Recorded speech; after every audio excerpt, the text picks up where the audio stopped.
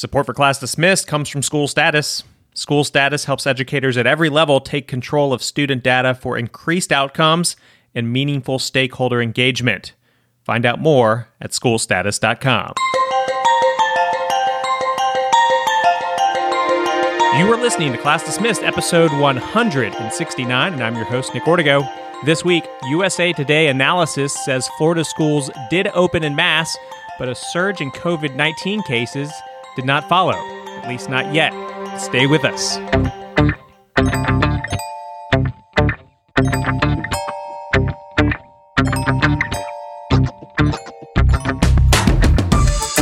Class Dismissed is the podcast that inspires educators through story. Each week we cover some of the hottest topics and news in the world of education. Plus, we hear from a guest with a bright idea for education that you can apply in your community. This week, recently, President Trump called for a more patriotic education in K-12 schools. But what exactly does that mean? Mr. Beat, our guest, helps us unpack it all.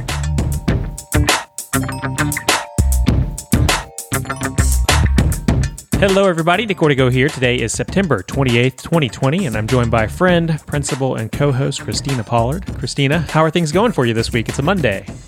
Oh, it's a good start. It's a good start. You are always so optimistic. I love that. We've been kind of, as we always have been doing week after week here on the show since school started back up, been tracking the cases in the state of Mississippi and kind of how we're doing since we're kind of ahead of the curve compared to much of the rest of the country. I guess, are we in week 6 of being back in school and we have 5 weeks of data? Is that about right? We are in week 6. And, I have just learned that we can become exactly what we think. So I channel my thoughts to stay in that positive lane as much as possible.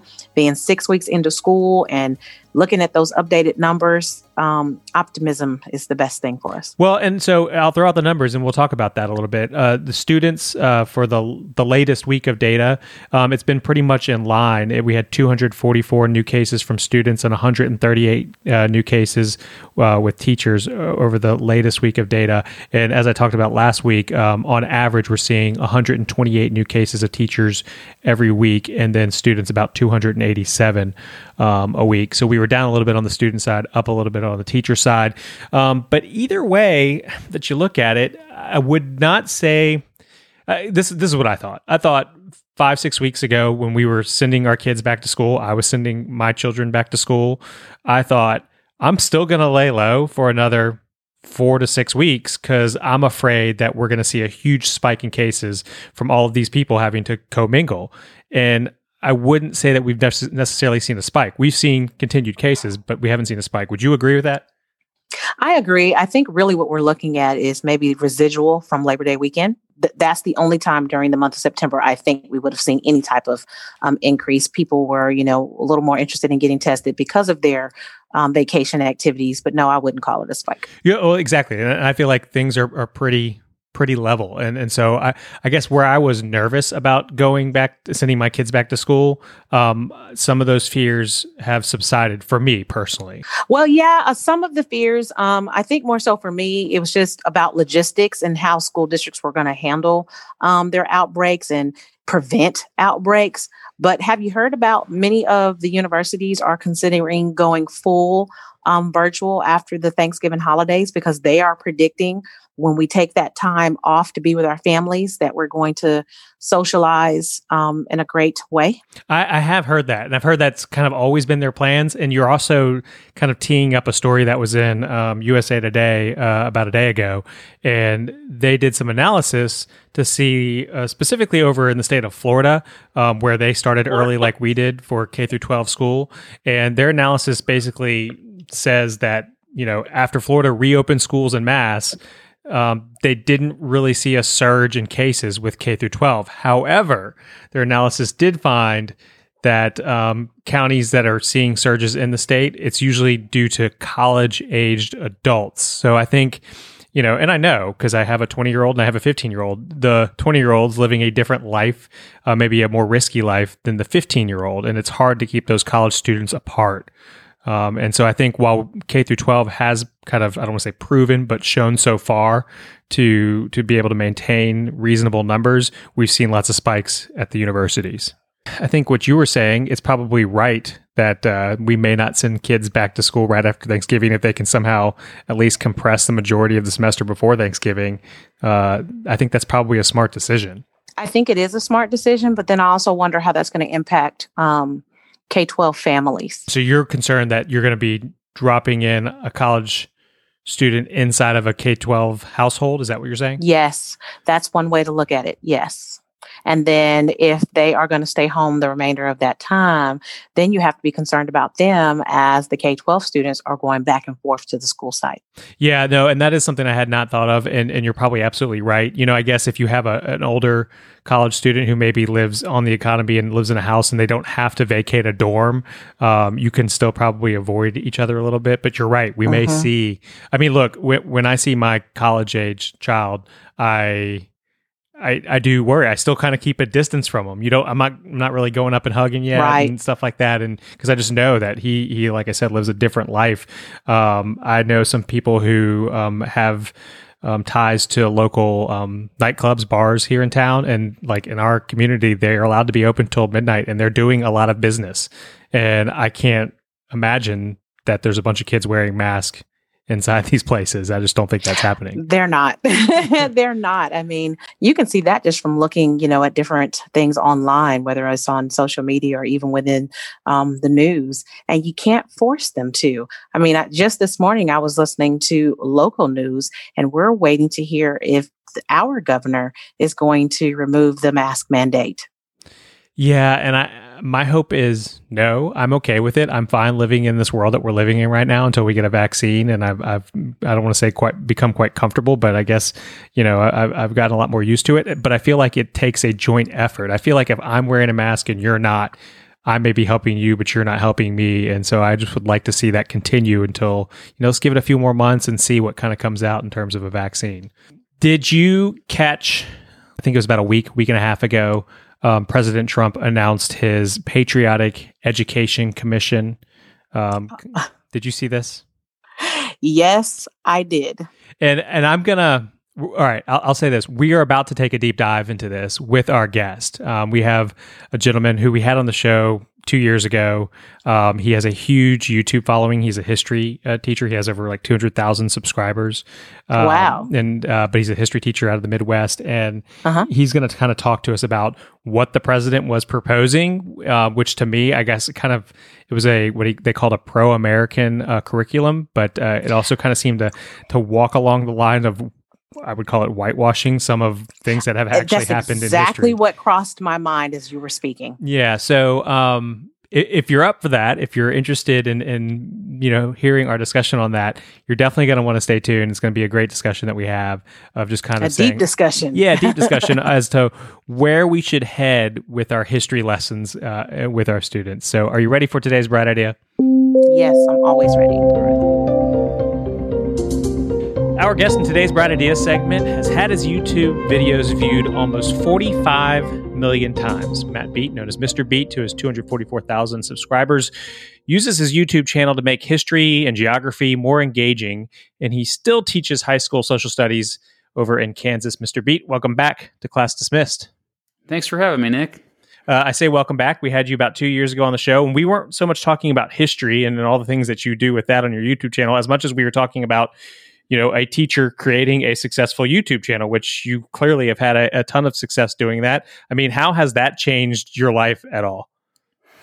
Yeah, quite a bit. I mean, it's weird because those first videos were just more curriculum based and more geared towards teachers and students. And now I find I have just so many people that just seek out my videos just because they're curious. They want to learn for fun, and I don't know. It's really been a big shift in the last couple of years. So it's cool though, because so many people want to learn social studies. Well, yeah, and I actually invited you back on to help me unpack something. And news changes so quickly, especially let's just be honest with our current president. It's like what seems like a big deal 2 weeks ago, and then 2 weeks go by, and there's 100 other big deals. But I think it was about 2 weeks ago where President Trump had a big speech. He made a pretty big deal about it, and he was talking about kind of I don't know about changing education, but at least his vision of education and specific to history. And he created or is creating a patriotic education commission. I'm assuming that you've kept up with all of this, right? Yeah, yeah. I listened to some of the speech. I was actually driving around. I was able to listen to some of it live. And I don't know. I guess I'm going to try not to sound partisan here, but I was kind of surprised. I don't know. I always thought some of the things that he was knocking were considered globally great things. For example, they were kind of really knocking the New York Times ongoing 1619 project and basically saying that's not the direction we need to go. And they believe in more of what they are calling the 1776 Commission, which I guess just kind of focuses on American patriotism. And that's being very vague when I say that. What was your take when you started hearing some of this? I was disturbed by it. Yeah, if you look at most of public education history, which goes back to Horace Mann and the really antebellum United States, like 1840s, you start to finally see public schools and all this. And from the very beginning, it was patriotic. I mean, or a better word actually is nationalistic. It was always geared towards we focus more on the positive things that the United States has done throughout history, and we focus on we just ignore the Trail of Tears. Let's just pretend like that didn't happen, or the internment of Japanese Americans. And so I think back when I was in high school in the late 1990s, and we had a textbook, and this textbook is the same textbook that millions of students around the country had, because there's really just two states that kind of control the textbook, or they used to control the textbooks at that time, and that was California and Texas. And you look in the book, and it's just mostly a whitewashing of the history. It's if they do mention anything negative, it's just a brief, for example, a great example is something that I never learned about until I was well out of high school, was the Philippine-American War. And that is something that is highly disturbing, that, you think that I would have learned about it, because I learned about the Spanish-American War, but the Philippine-American War, what? Yeah, I don't know. I will admit, and I'm going to assume that at least half of our listeners don't know either. Tell us about it. So that's why I bring up the example. So this was a war that was a continuation of the Spanish-American War, and it was purely a war of imperialism. That you can't sugarcoat it. It was a war of imperialism where we put Filipinos into concentration camps, and this is barely even mentioned in AP textbooks, even to this day. And so, when I hear the president say, "Oh, well," I have a quote up here that I pulled up. He says that patriotic moms and dads are going to demand that their children are no longer fed hateful lies about this country. I'm a little confused at what he's talking about, because I've been in the classroom now this is my 12th year teaching, and most of what we still teach is just all of the positive things that the United States has contributed, to the world. So I was a bit flabbergasted, but I think we both know what really sparked all this, right? I mean, I would argue an election. I mean, this is red meat, and I guess I would say that I guess the federal government really can't set curriculum. But I'll let you go on. Yeah, that's one thing we could kind of have a side. Kind of go off on a tangent about that, but really, the thing that sparked all of this was the 1619 project. So the New York Times initiative to have a curriculum that was more centered on African American history, kind of frame it around that, beginning with the year 1619, which was the first year that African slaves were brought over to the British colonies, and so that. Of course, the 1619 project has flaws, and historians have criticized parts of it, and they've had to make changes. And it's definitely something that is more ideologically driven. And yes, they have an agenda, but I think that they're kind of missing the point. And the point is that we've only really had one version of American history for a long time, and it's good to have different points of view you Right. know? And I think, and so what you're seeing now is, I think, mostly just reactionary. It's the president knows his base, and his base is definitely upset about the 1619 project. And I think it's mainly just to appease that group of people that is reacting to this. I was actually reading in the National Review, which is known as a conservative, I guess you call it a blog or news site. And it says, quote, this is from the editors: "It is wrong to fill the heads of children with falsehoods or to subject them to outside the mainstream theories until they are old enough to learn to evaluate them critically. It is also right and important to commemorate what makes this nation great and special." And I guess when I read that part, I guess their argument is saying before, I don't know when you want to say you start critically thinking, you probably have a much better answer than that. But they're saying don't teach the younger kids about, I don't like you said, what we did to Native Americans or Japanese Americans or slaves early on. What say you to that? I just think there's a misunderstanding. If parents were to go into classrooms and a typical American history classroom in the United States, and every state's different. That people forget that every single state has different content that they focus on, that they want us to teach. But they would find that it's the students are not being taught to hate the United States like they are. And actually, if you look up the definition of the word indoctrination, I have it in front of me because it came up when I discussed this the other day. But the definition of indoctrination is the process of teaching a person or group to accept a set of beliefs uncritically. That last word is key.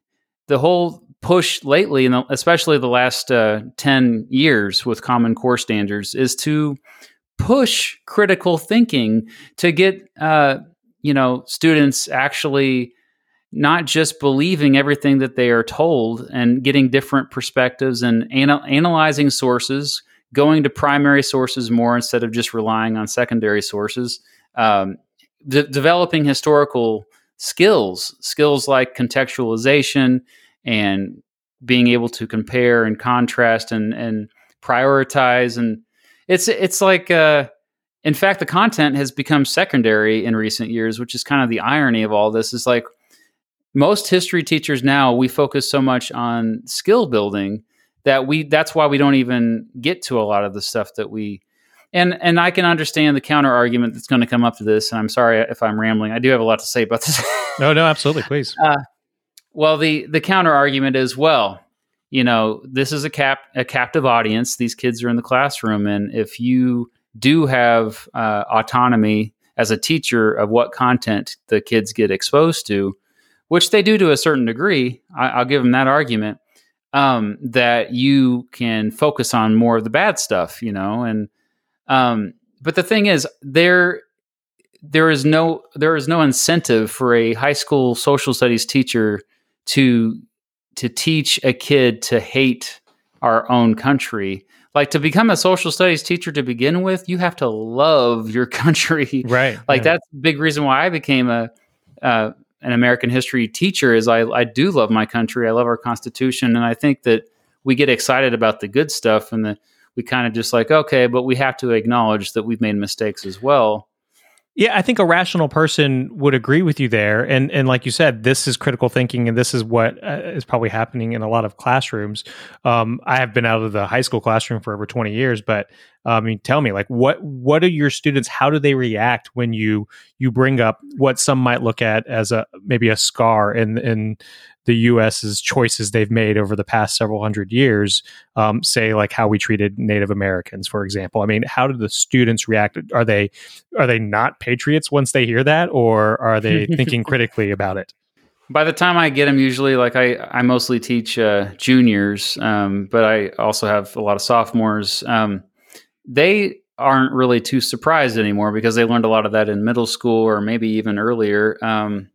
And so I think a lot of it is just, but see, we like, for example, my AP US history kids, we just had a Socratic seminar about Columbus, and it was extremely just the discussion was so rich, and they it wasn't just like, oh, Columbus was this horrible person, blah blah blah. No, they thought critically about it. They actually saw nuance, which is what you want for kids to see. You want to see them to actually understand the complexities of him as a person, and not just the thing that I took away the most out of that Socratic seminar was the fact that they were like, they realized that, well, Columbus is just one person. This could have been anybody. This literally could have been anyone else. And it kind of shows you that another flaw of the way we've taught history is we focus so much on individuals, like, and glorify individuals, or we villainize other individuals. And some rightly deserve that. Like, I think we can easily say there's a few that we like, yeah, let's, but it's there. More often than not, there is nuance, and we need to.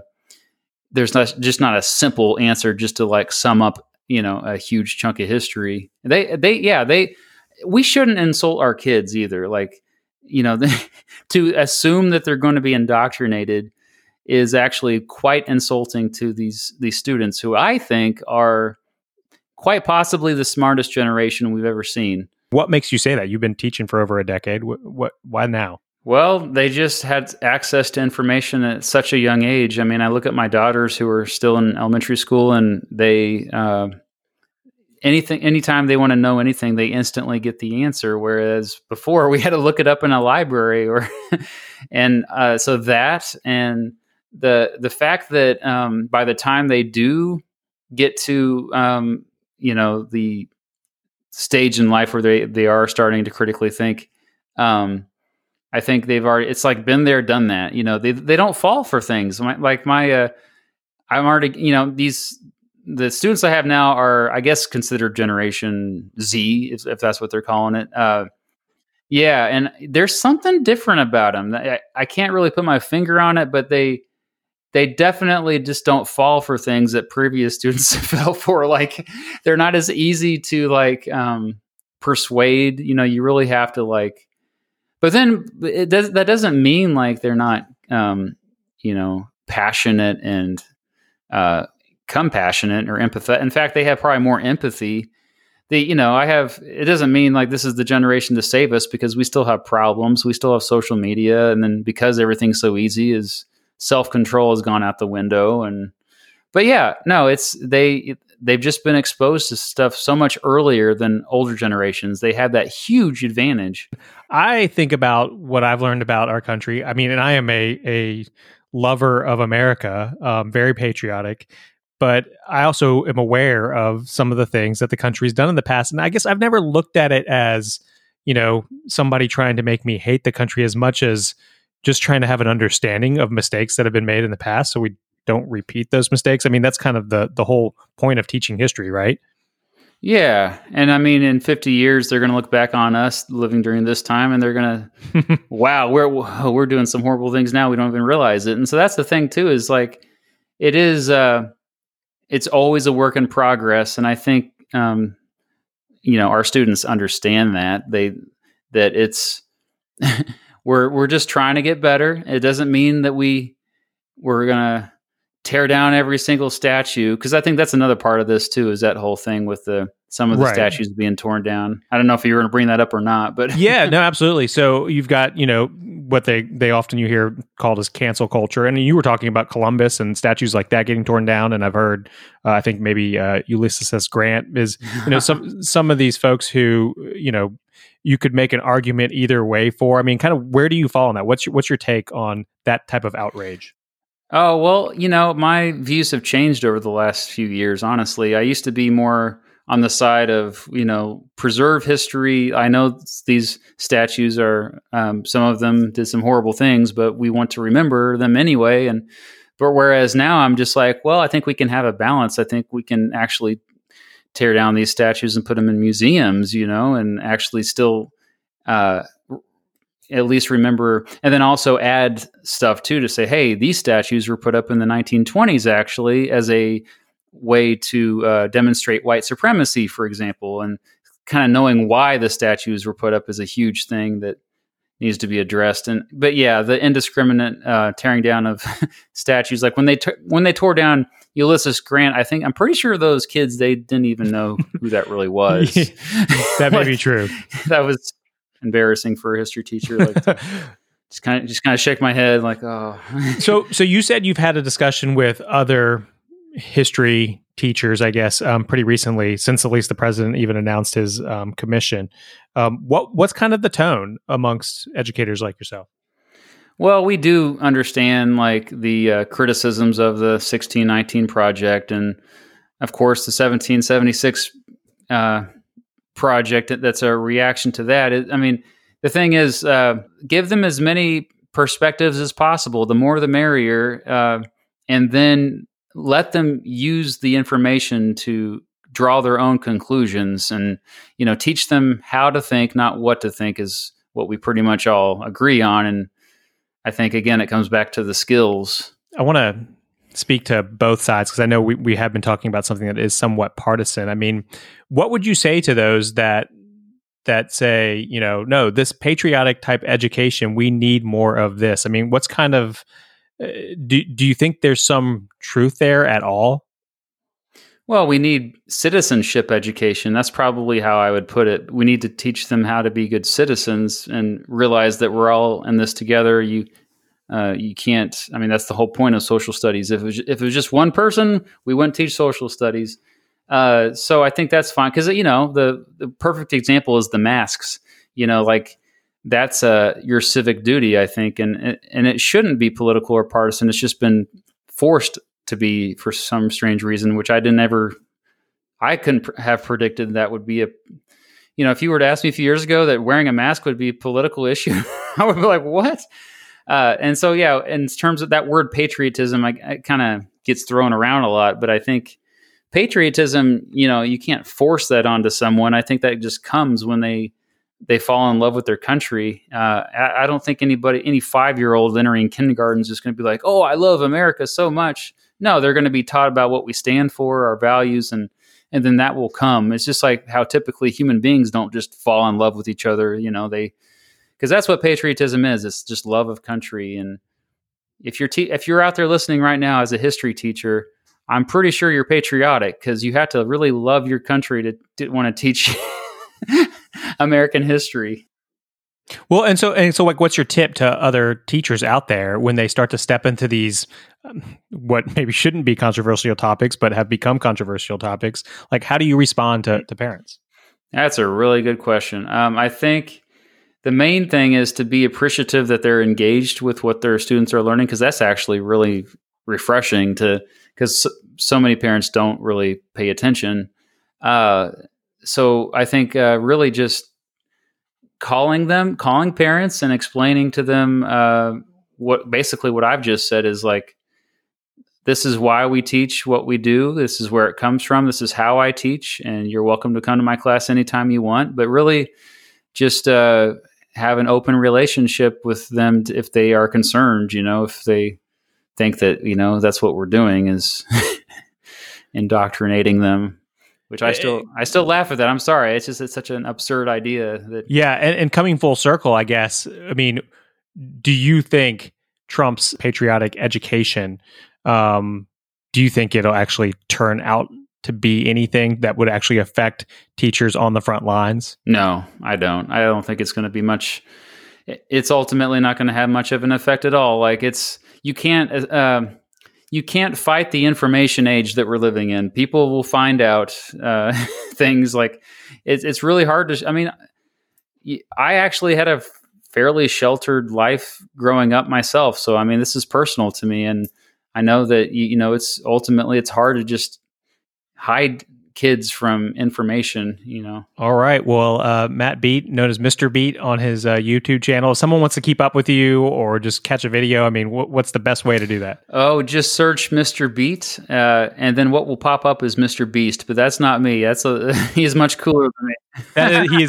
He's like a top 10 YouTuber, I think, right? So Mr. leave out Beast. The S. But But not to say that you're no slouch either. Again, 246,000 subscribers on YouTube, and you still teach social studies over in Kansas. Kudos to all the great work that you're doing. Thank you so much. Thanks for the kind words.